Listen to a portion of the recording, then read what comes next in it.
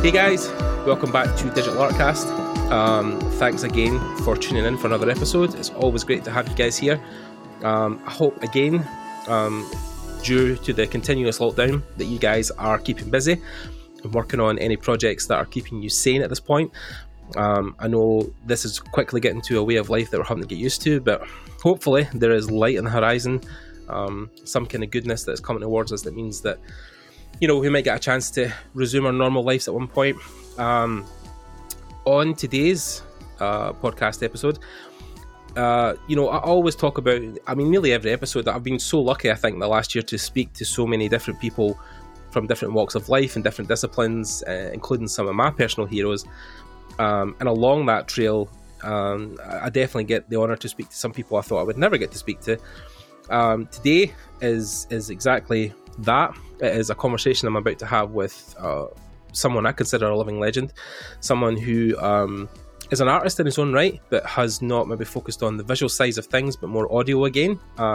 Previously we've had a couple of guys on, like Darren Cobb from Supergiant, who's worked on all these great games as an audio director, and today I get to talk to another great audio director and just composer in general, someone who's come on and gave up their time, and I'm very honoured that he's here. So if you guys could please welcome along today's guest, Mr. Peter McConnell. Hey, Peter. Hey, Gordon. Thanks for having me.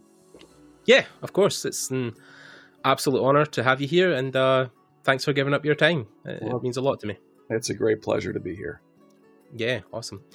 So I think this is definitely on the level of, some of the highest, or highlights that I've had on the program. I definitely think, I think I actually probably reached out to you on Facebook to connect. I think shortly after Psychonauts 2 was announced, just because, you've had such a legacy, and I think it just kind of pinged me at the time to remind me that I was wanting to speak to you at one point about your legacy, the work you've done so far, not just with Tim and his studio or with other guys in the Lucas family, but also just the scope of stuff you've done in general across all mediums.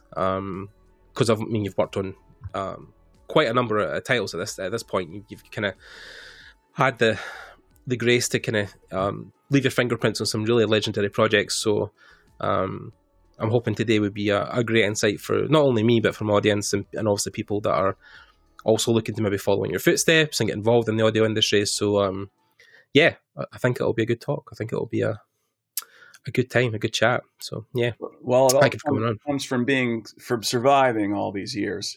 Yeah, the life that is a freelance composer. Yeah, it's got to be difficult in this climate. But then, of course, I've been told during the pandemic, especially, that games are booming. So I'm hoping that you're getting kept busy at least, or at least there's work coming in that's keeping you, steady at least, or on your feet. So yeah, I'm one of the few people. It makes me somewhat guilty to say that my life hasn't changed very much in the last. Well, yeah, I think it's, especially in games, I think it's I know film industry friends of mine are definitely struggling in some respect because you have to physically film, but then with games, the production doesn't really stop because you can still get to a computer screen, so that can still continue. So we're very lucky to be able to work, and I feel like my son is keeping me employed actually because he's become a real good at Hearthstone.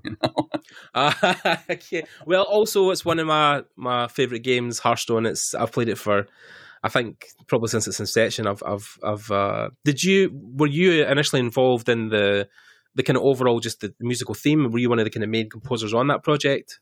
Yes, I've done pretty much all the in-game music and the theme for Hearthstone. Fantastic! Yeah, that's great. That was now I can't remember the first year, but it's been going. It's been a while, so yeah, it's definitely going a while. It's been a great privilege to work on that project. Well, others over the years, for sure. Of course, yeah. Well, you can kind of take us back because we talked about this kind of off air before we started recording, but you got your start by going to Harvard, right, to study game audio. Was it specifically, or was it just electronic composing? Or no? Well, in those days, I hate to say how long ago it was, but let's put it this way: I missed the opportunity to see the Clash in Harvard Square, which I'll never forgive myself for. Oh God, yeah. yeah, in those days, games were a game called Zork, right? That Okay. that you could play on a PDP 11 Digital Equipment Corporation machine called a PDP, right? and it was strictly in the, it was strictly a niche thing that the geeks, the MIT types and the engineering types Right. were all in on it, and I actually went to Harvard to major in physics, and Oh, wow. and I was and got interested in that, but the thing was that I had sort of a conversion experience sophomore year, as people will have. Yep. And I realized that I had spent a lot more time, I had spent a lot more time doing music when I'd been younger than I was sort of giving myself credit for, and that right. It didn't really think about it, and until weeks would go by when my guitar was sitting next to my desk, but it wasn't being played because I was too busy doing problem sets. Right. So I had this one. I had several sort of kind of moments of realization that year, but one of the big ones was Yo-Yo Ma was actually a music tutor at the house that I was in. They call them houses. Basically, it's a big dorm, right? And so he was a music tutor at that time, and no one had heard of him yet. It was like, this guy, he's gonna be the world's greatest cellist. This was right. Was the word, and he was right there in our house, and he gave a free concert one evening, like a Thursday evening or something. It must have been a Thursday evening, right. Because I had a problem set due the next day, and that concert was down one flight of stairs from my room, and I could have gotten up, walked down one flight of stairs, gone through some oak doors, and sat down, and been about as far away from Yo-Yo Ma as I am from my keyboard right now. But I didn't do that. It was kind of like I didn't see the Clash either. Yeah, I didn't do that because I was too busy doing my problem set, and it was due, and it was really hard. It was due the next day, and I was probably going to pull an all-nighter on it, and I just couldn't take the break to go see Yo-Yo Ma play.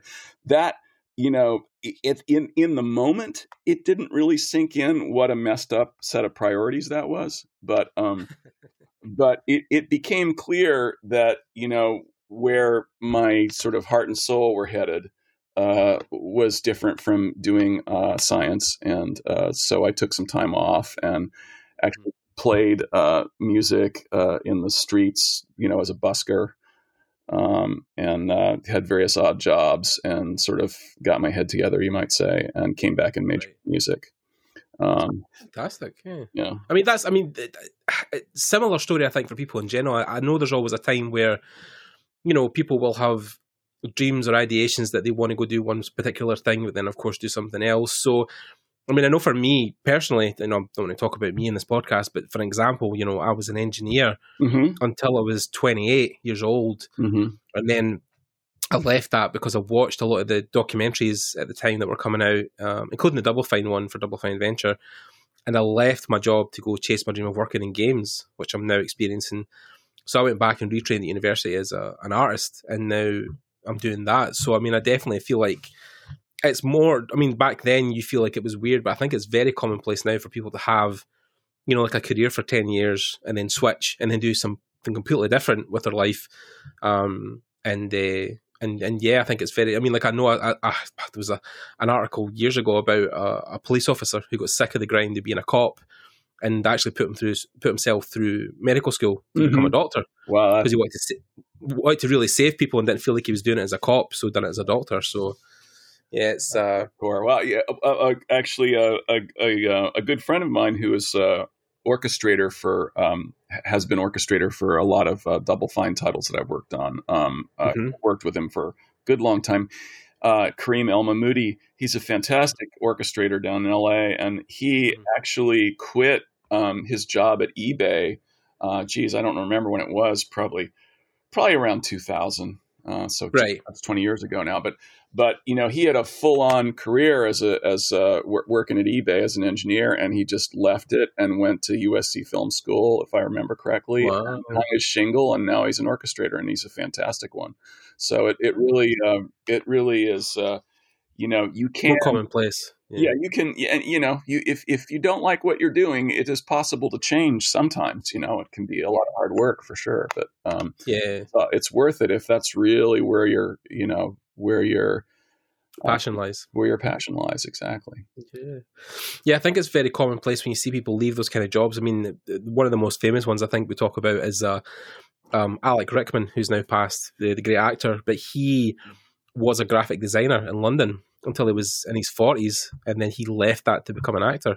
Wow. And one of his first major roles was Die Hard. So I mean, yeah, it's like these things can happen. You just have to believe that you can change your life. And right. I think it's always one of these things when I bump into people in the street now who I went to school with who are like, oh, you still in the railway, you still work as an engineer. And I'm like, no, like last time I came back from Lightbox, like, I've just came back from LA. I was just, doing a tour of Blizzard. I'm working on some games. And I'm like, oh God, so I'd rather have those conversations than a lot of people who are just like, just working along, same thing. So, when you look back, I think your legacy of stuff you worked on, it's always, you've kind of got to pinch yourself sometimes to think, wow, I've really got to work on some amazing projects. And that's the thing I kind of want, when I'm looking back, is to think, what did I get to do with my life? Was it interesting? Was it something that I was proud of? So, and of course starting on something like Monkey Island, you maybe thought that, you were going to eventually be working on all these different titles, but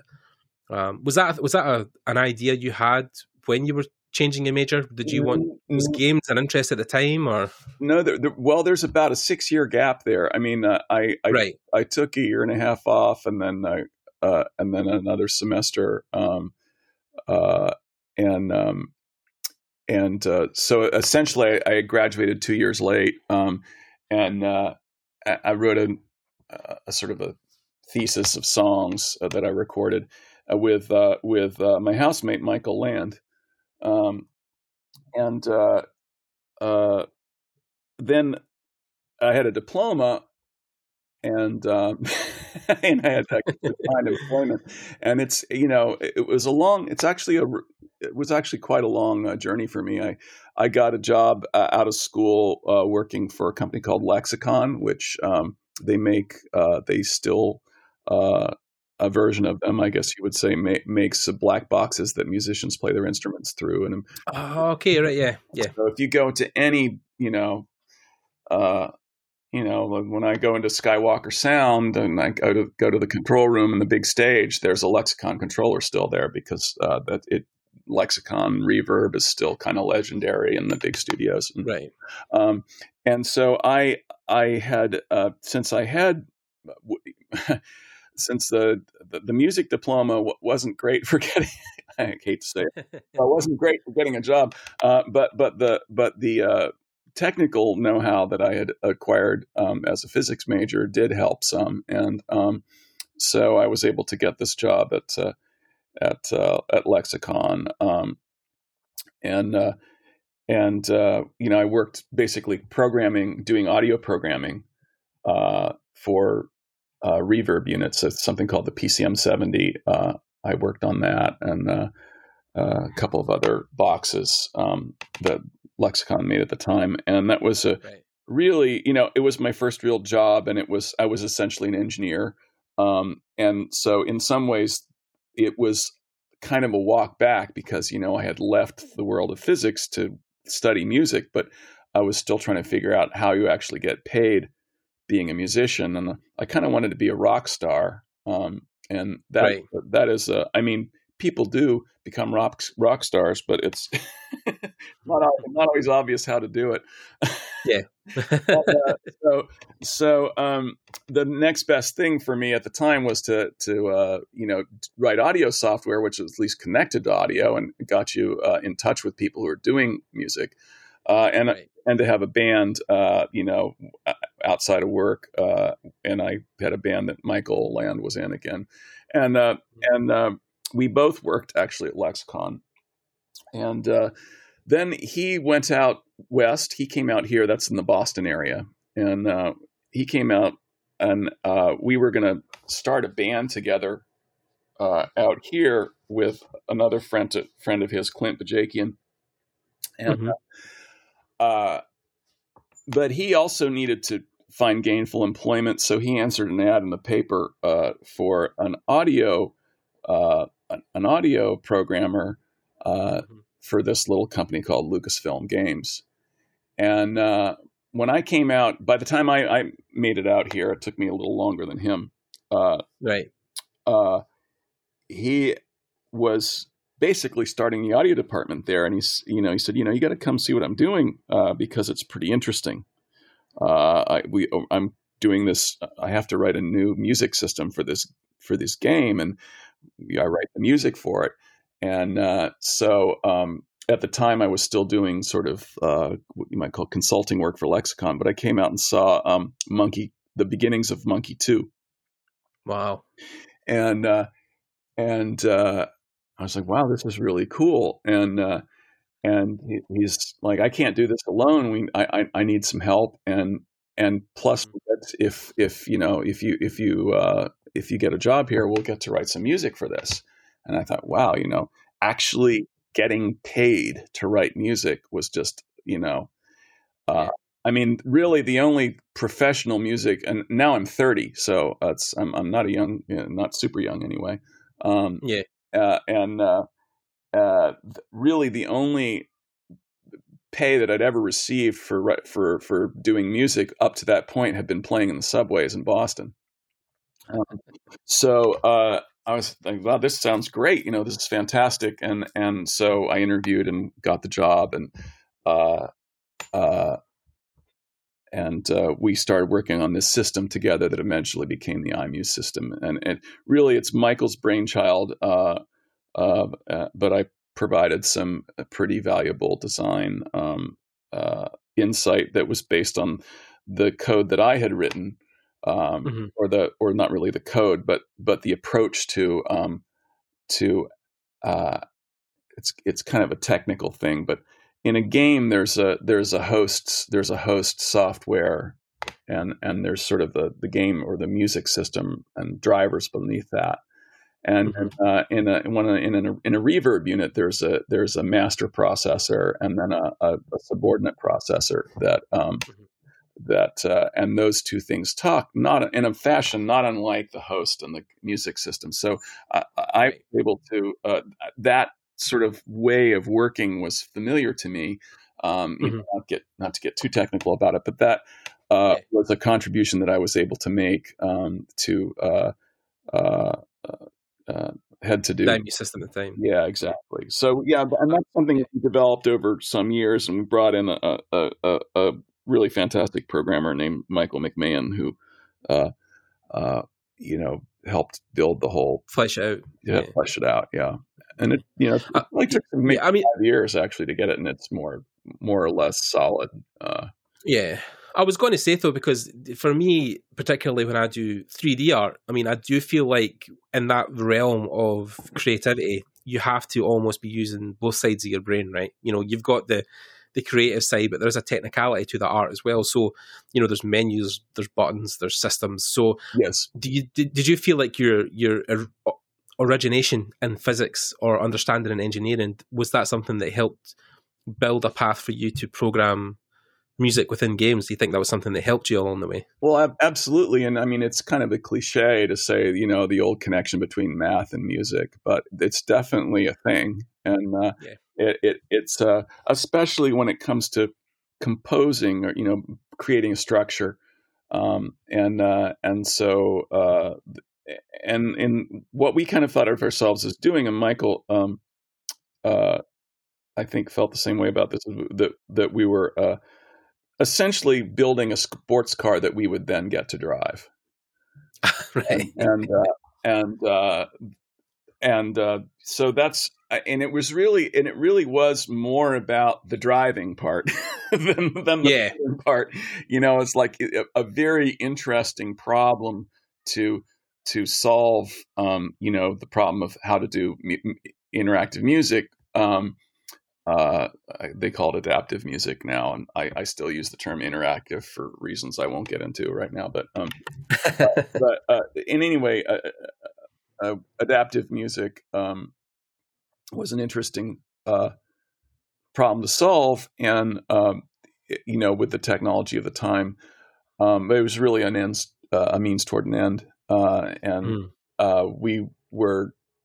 Our goal in doing it was always to make it as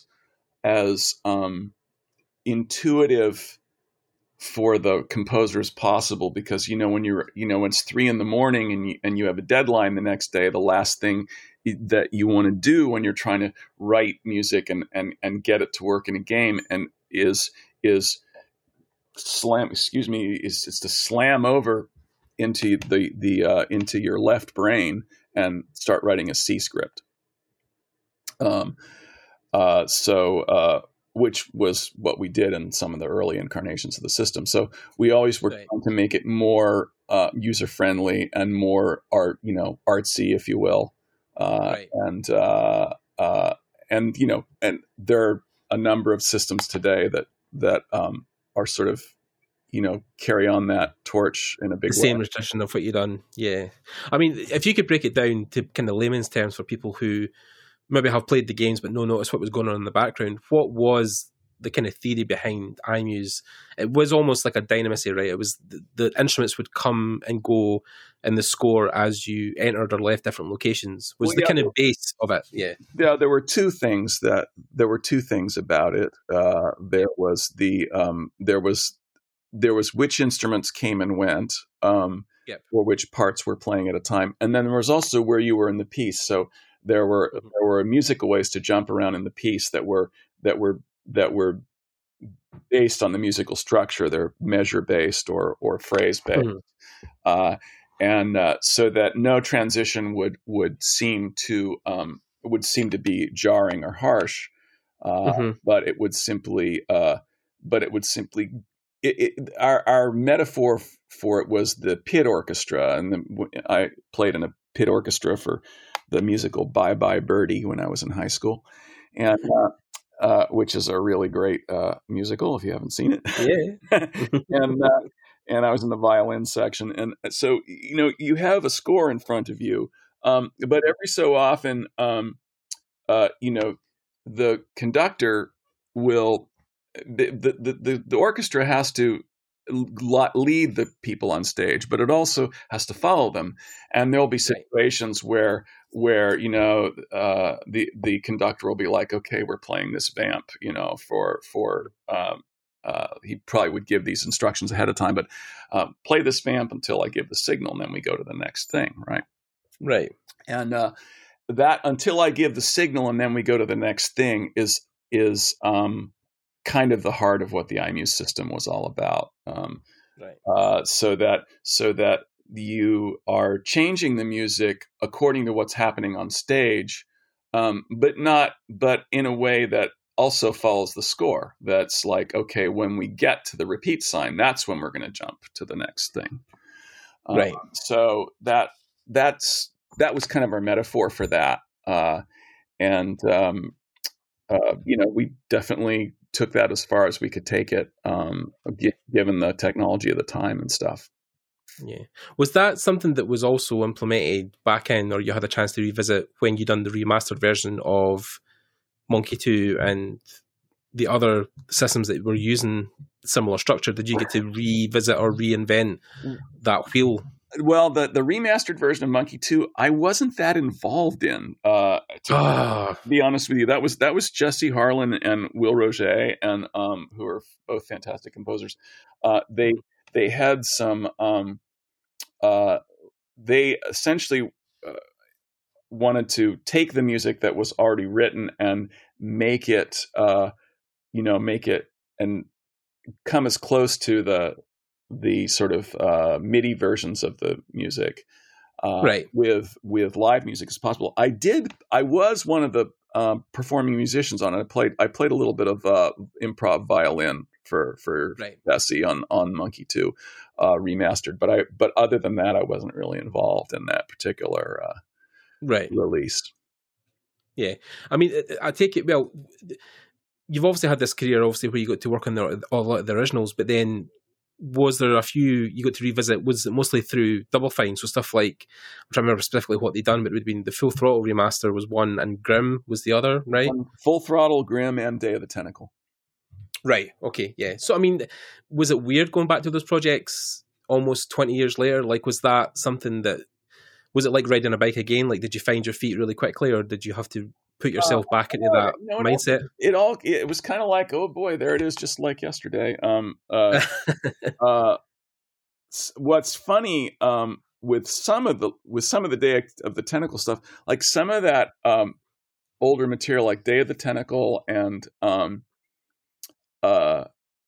Indiana Jones 4. Not so much Monkey 2, but like I said, I didn't really work on that with Double Fine. The funny thing was, in some cases, we couldn't remember who wrote which tune. Oh, right, okay. The thing that I didn't really mention was with the early LucasArts years, when Michael brought me on board, and then we also brought Clint, the Michael's friend from high school that we were going to do the band with, and instead we ended up doing what you might call the LucasArts band, and and we had for Indy and Monkey and Day of the Tentacle, and to a lesser extent, slightly on Sam and Max, but that was mostly Clint. Was Sam and I did some on that anyway. But on these earlier ones, we had sort of a way of we wrote together. We wrote as a trio. So we and now typically we would have spheres of influence. Like I think my island was Booty Island and Monkey Island. We had sort of places that we were mostly in charge of, but we would actually even share tunes like the Largo. The Largo theme was something that Michael and I wrote together. Right. It was sort of like he came up with something. It needed a bridge, and actually the bridge ended up being him, and the main theme ended up being me. But anyway, it was like we would sort of toss things back and forth. If someone was stuck, someone else might do some work on it. Right. But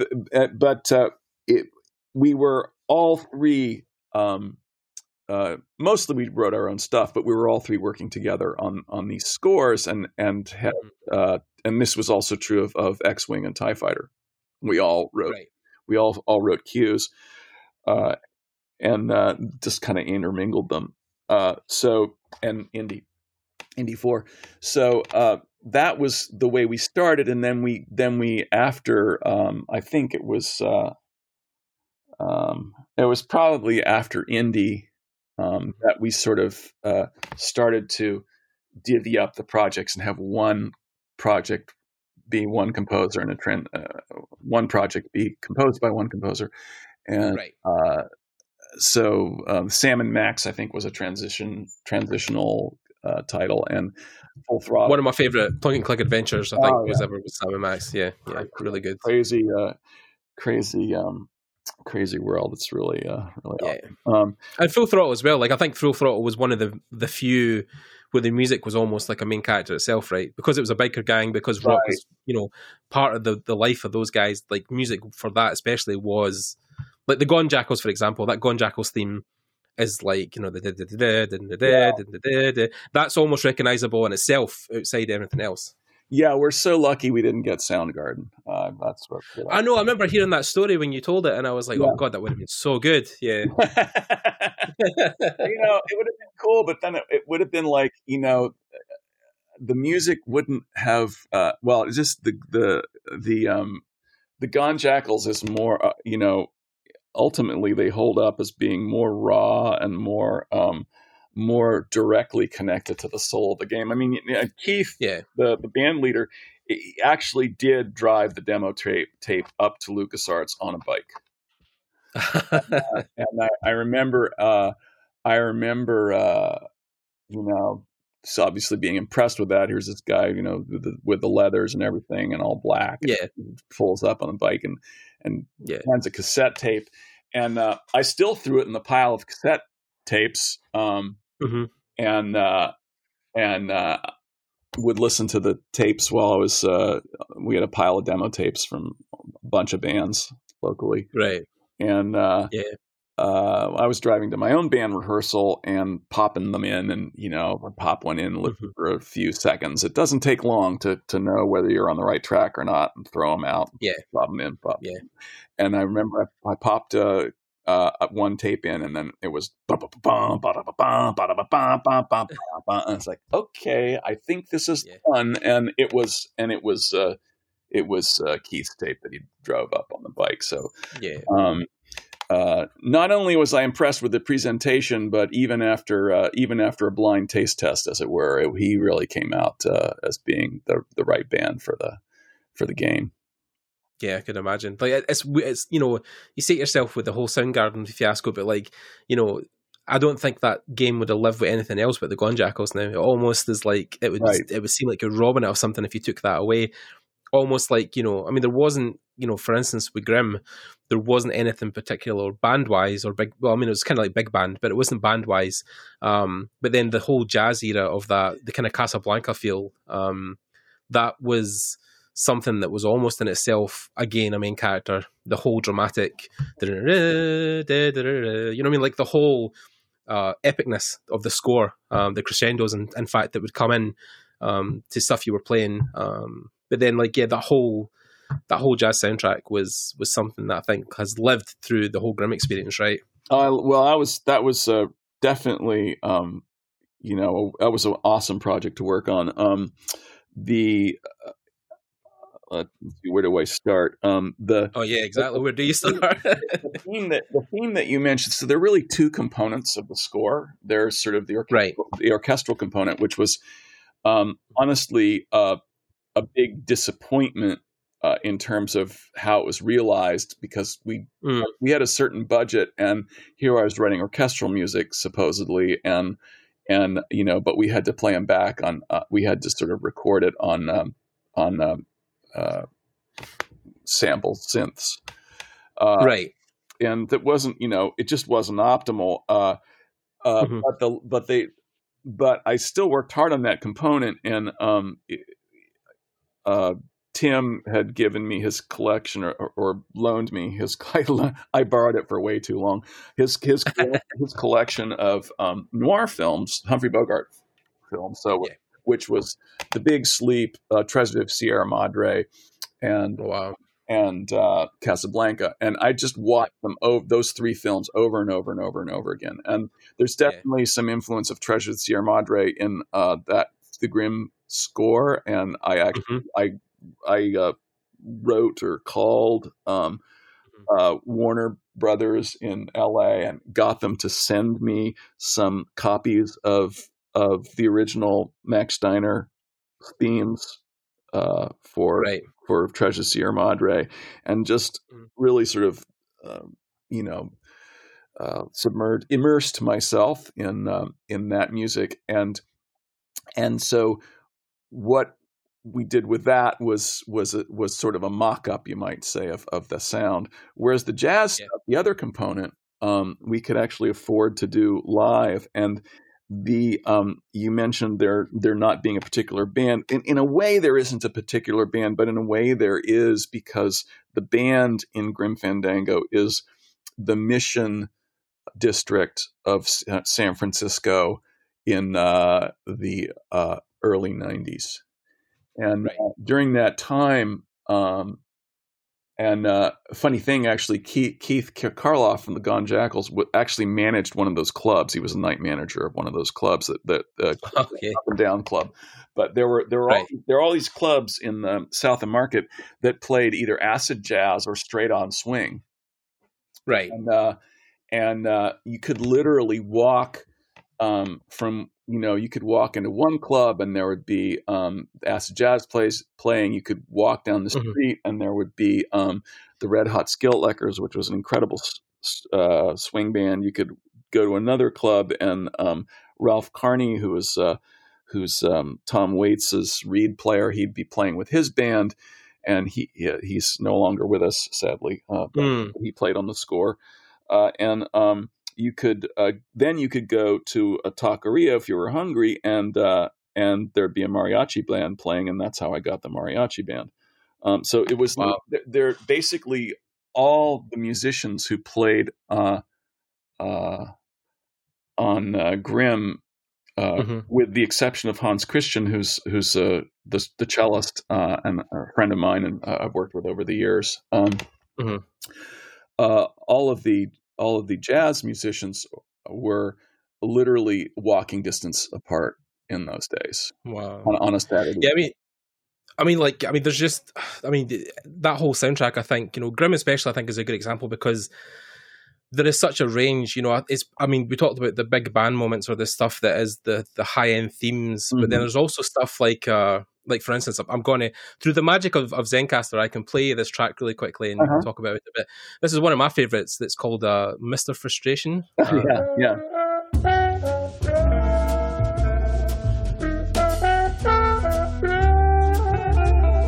Takes you back. Yeah.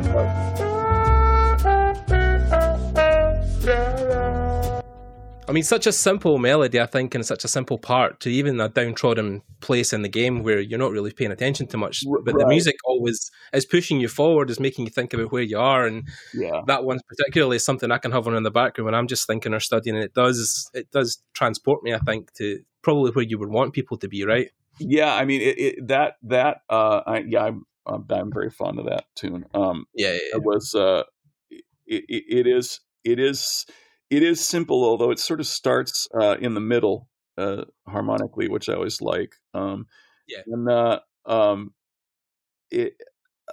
when I hear it now, I think of the players on it. In particular, the drummer, a guy named Paul von Wagenigen, who was or von Wagenigen,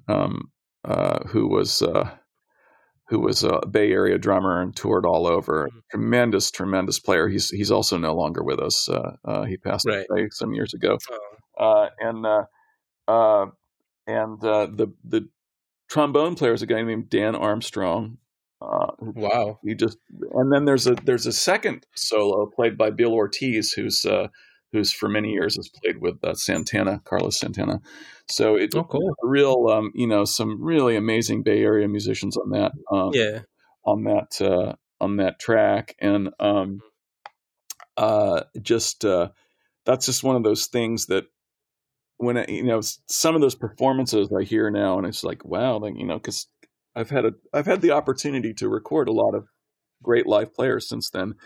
But there is something about those recordings, I have to say, even now, even though we were recording on a 4-track Pro Tools system with, or maybe it was a 4-track Pro Tools system, and in our little studio, it just what the result that we got was just so wonderful.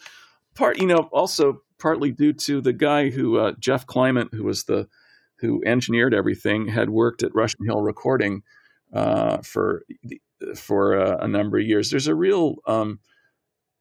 a real rich legacy of and tradition of musicians from the 60s on in the Bay Area, and a lot of them are gone now, sadly, but some of them are still around, and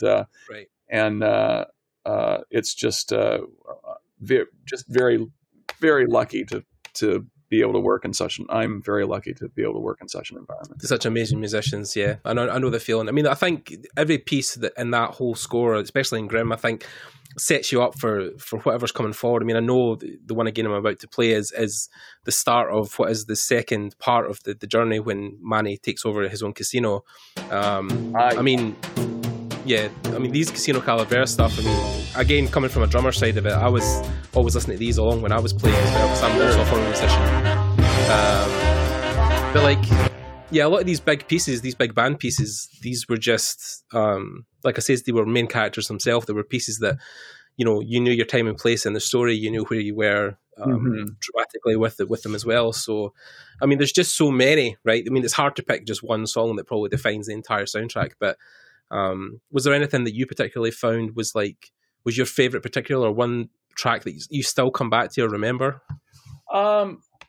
Well, certainly the one, Mr. Frustration. There's a tune called High Tone Fandango. I've always been a fan, always liked that one.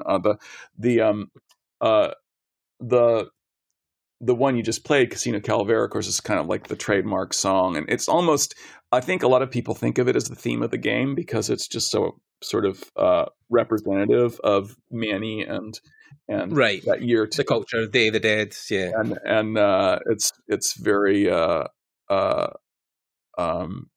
it's peppy, and I'm very fond of that tune as well. And I was really glad that when we did the remastered version, that I was able to bring some of my favorite players in to extend it and have a couple of extra solos, because that was really cool. To be able to High Tone Fandango is one I'm not 100% familiar with, but again, it's yep. Yeah, you can hear it. Yeah. Well, it's what you hear when you're going outside at night. Yes. And that's Bill. Let's see. And then Paul Hansen will come in and play the track. He plays for display now. Yeah, good tune. Oh, thank you. Yeah. Just was so much fun to make that. I guess to make that record, to do that score. And well, I mean, it could be in itself. It is in itself. I think the soundtracks of these games sometimes live on in themselves. You know, people can not maybe even appreciate the game, but the musical score is something that I talked about this with Darren Korb when we talked about Supergiant Games and Bastion when they made that game way back in the day. I know the first thing I heard wasn't about the gameplay; it was the soundtrack that people were talking about. Right? It was the music. So, and I think it is something, you know, I can throw on in the background and still enjoy it, you know, without the game running. I do think of the soundtrack of Grim as being, you know, well, pretty much integrally knit with the game, and so much of that. I mean, the whole idea to do jazz, I think to some degree that came from Tim. And, right. Of course we did some indigenous music as well. It was something where I didn't want to try to pretend that culturally I was someone I wasn't. So we did do a little bit of Andean music and the mariachi tune, of course. And we have a charango, which is that Tim's brother gave him. It's an instrument that's made out of an armadillo shell. Oh wow! That little bring that you hear every time you change screens or whatever. That's a charango. And the charango, I think, plays in the mariachi piece as well. It's the charango, and if I remember right, it's charango and guitar and guitarón. Yeah. But in any case, it's it's a very unique sort of folk instrument.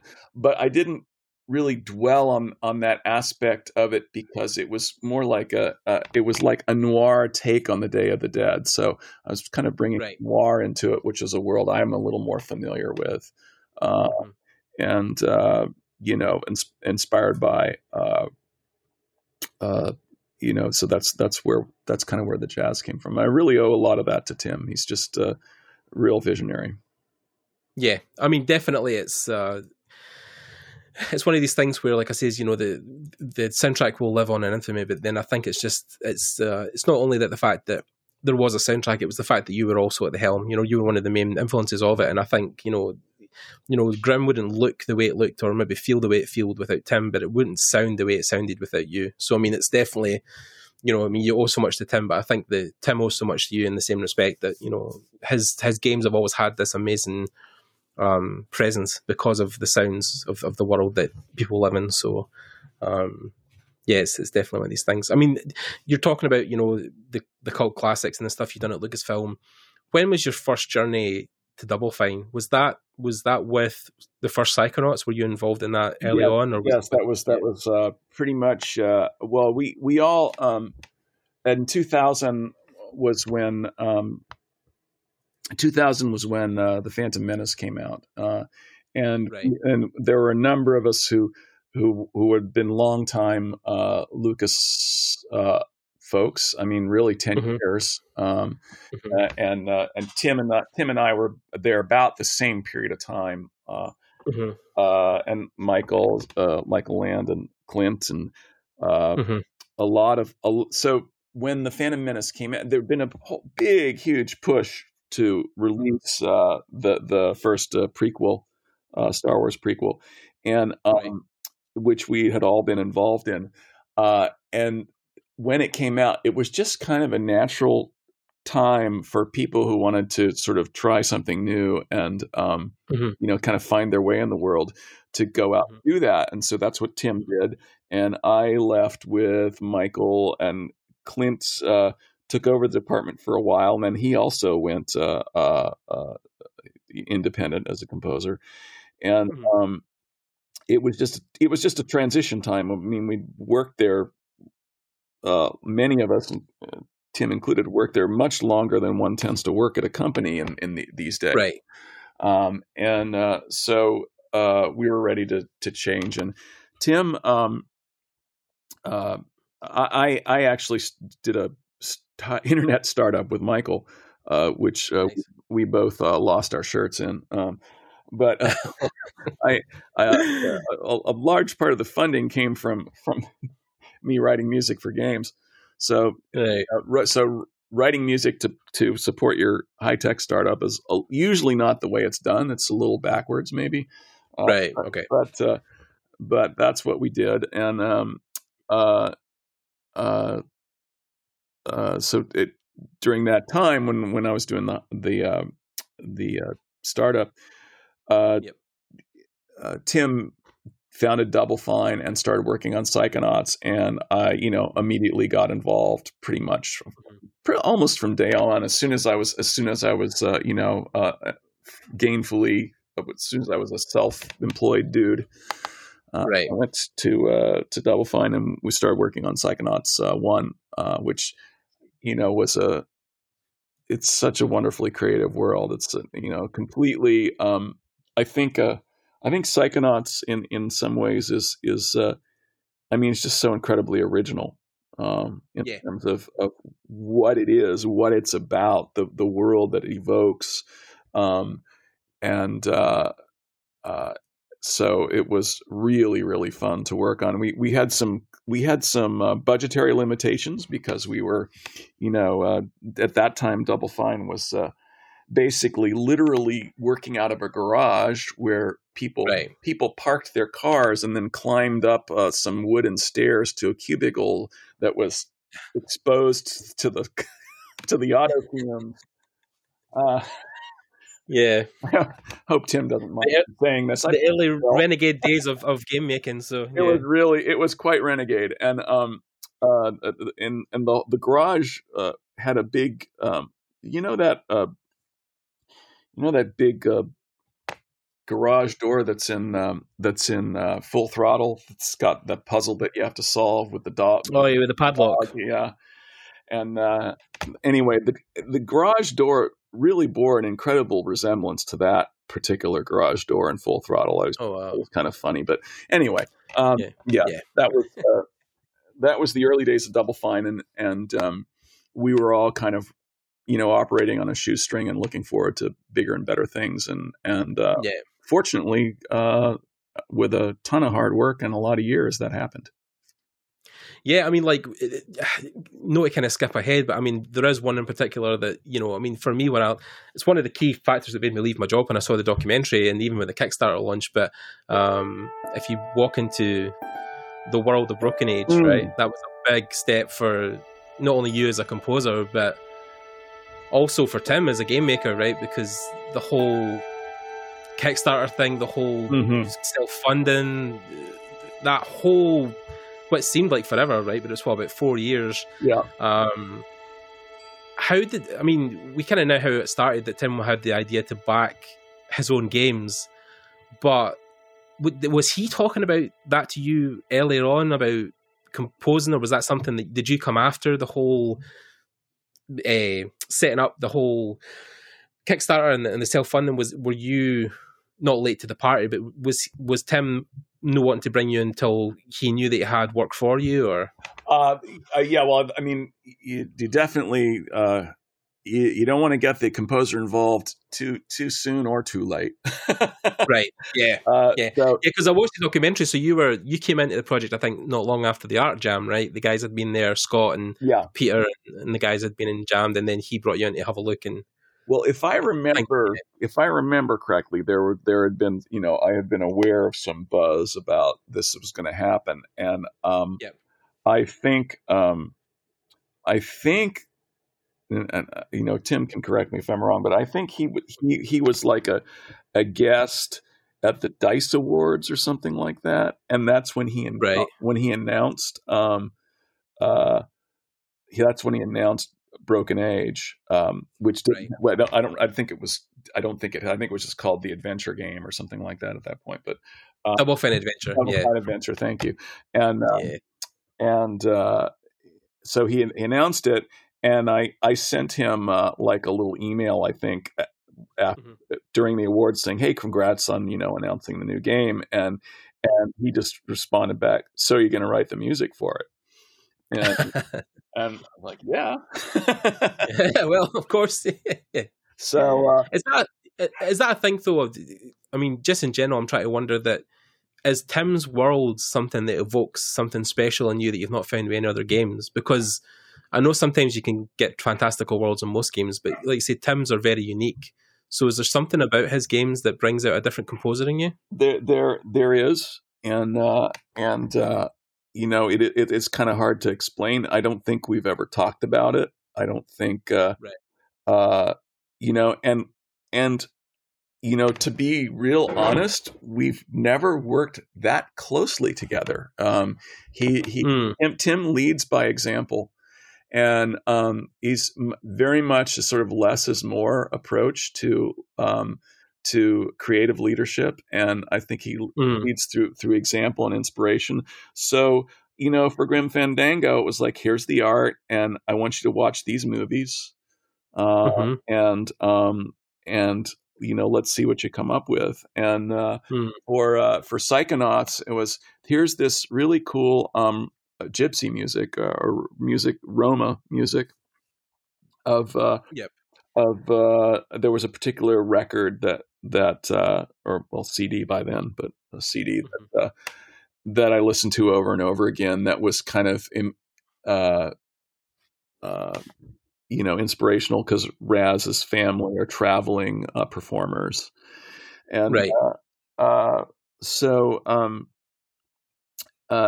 in terms of the working relationship with Tim, it's always been, he certainly lets me know if something isn't working, but it's really very there seems to be some kind of understanding that I can't explain. And, in terms of his uniqueness, I once heard one of an operations manager at LucasArts called Tim the Orson Welles of the business. And I think that's a really apt description in terms of the level of art that Tim does. And it's something that for me is, very special. And so I do appreciate the tremendous good fortune that I've had to work on his games, on his vision, and his stories, and his writing, and his crazy imagination.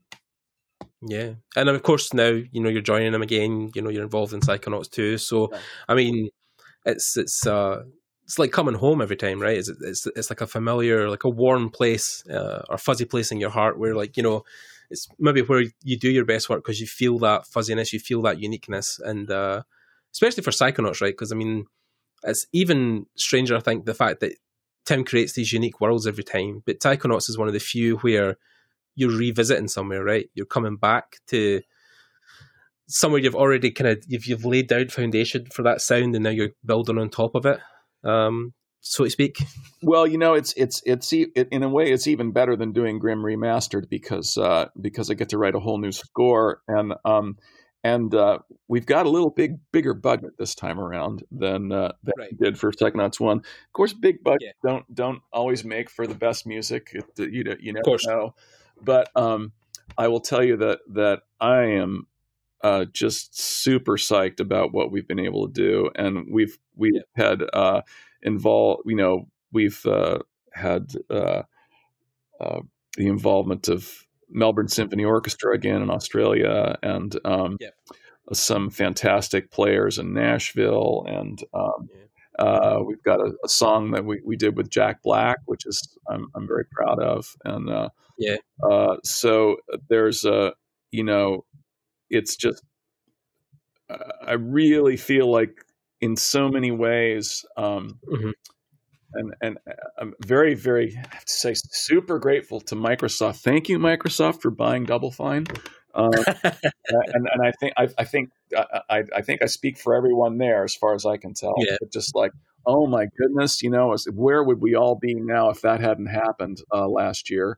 Yeah. And so we're very, very fortunate to really be able to give this game the attention and that it deserves, and the score, the scope that it deserves. And I'm just psyched, just really jazzed. And we're still doing it. We're still working on it. Of course, we're not done, but we have done a lot of really nice recordings so far. Really killer recordings. Pleased with it. Yeah, I think it's always it was apt the way Tim described it when he put out that almost comical short video where he was like, it was all black and white, and he's like, "Yeah, Microsoft came to us and said if we wanted a bunch of money." We were like, "Yeah." I mean, it's pretty. I mean, what else can you say, right? That's the only selling point you need. So, I mean, for me personally, it was a bit weird because I know when they done that short documentary with 2Player about the original Psychonauts and that whole when Xbox let them go, Tim having that conversation, trying to relive that moment where he had to stand in front of everybody and be like, "There's no money left, right? We're out of money. You guys can stay here and keep working if you want for nothing." Or he's like, "Oh God," you can actually see people starting to relive that moment, talking about it being, you can see them getting emotional again because they can remember what that felt like the company was almost closing at the end of that game. And then of course Majestico came back like last minute and bought them, but or helped fund the game. But it's like, it's weird when I thought them going back to Microsoft, almost felt like, well, why would you after the way they treated you? But then of course, why should the sins of the father pay for it? It was a different company back then. It was a long time ago. The world was different. The way business is done is different. And especially, I've always said, since Phil came in to run Microsoft, or run Xbox, sorry, I felt like he has been a gamer forward kind of mentality and definitely has put that at the forefront. So, I think that's why I could see why now Xbox would be a thing they would want to get involved in, and Microsoft especially, because they are very game focused, they're very entertainment focused, they're wanting to put their studios first and make great games. So, although I had mixed feelings, I was like, oh no, I can understand why. And of course, Tim doesn't want to spend the rest of his life constantly chasing money and constantly chasing funding and trying to get his ideas off the ground. That he wants to have that financial backing and that kind of helpful hand from Microsoft to fund these projects. So I think it's a good move overall. I think me and Lee spoke about it at the time when it just happened, and Lee was the same. He was like, I think it's a good move for studio. Absolutely. I mean, what Tim told me is that he actually did a fair amount of due dil and talked to other people who had been acquired. right. And so Tim is a rare combination of being a tremendously creative person and also really a very good businessman. And he really considered it very carefully. And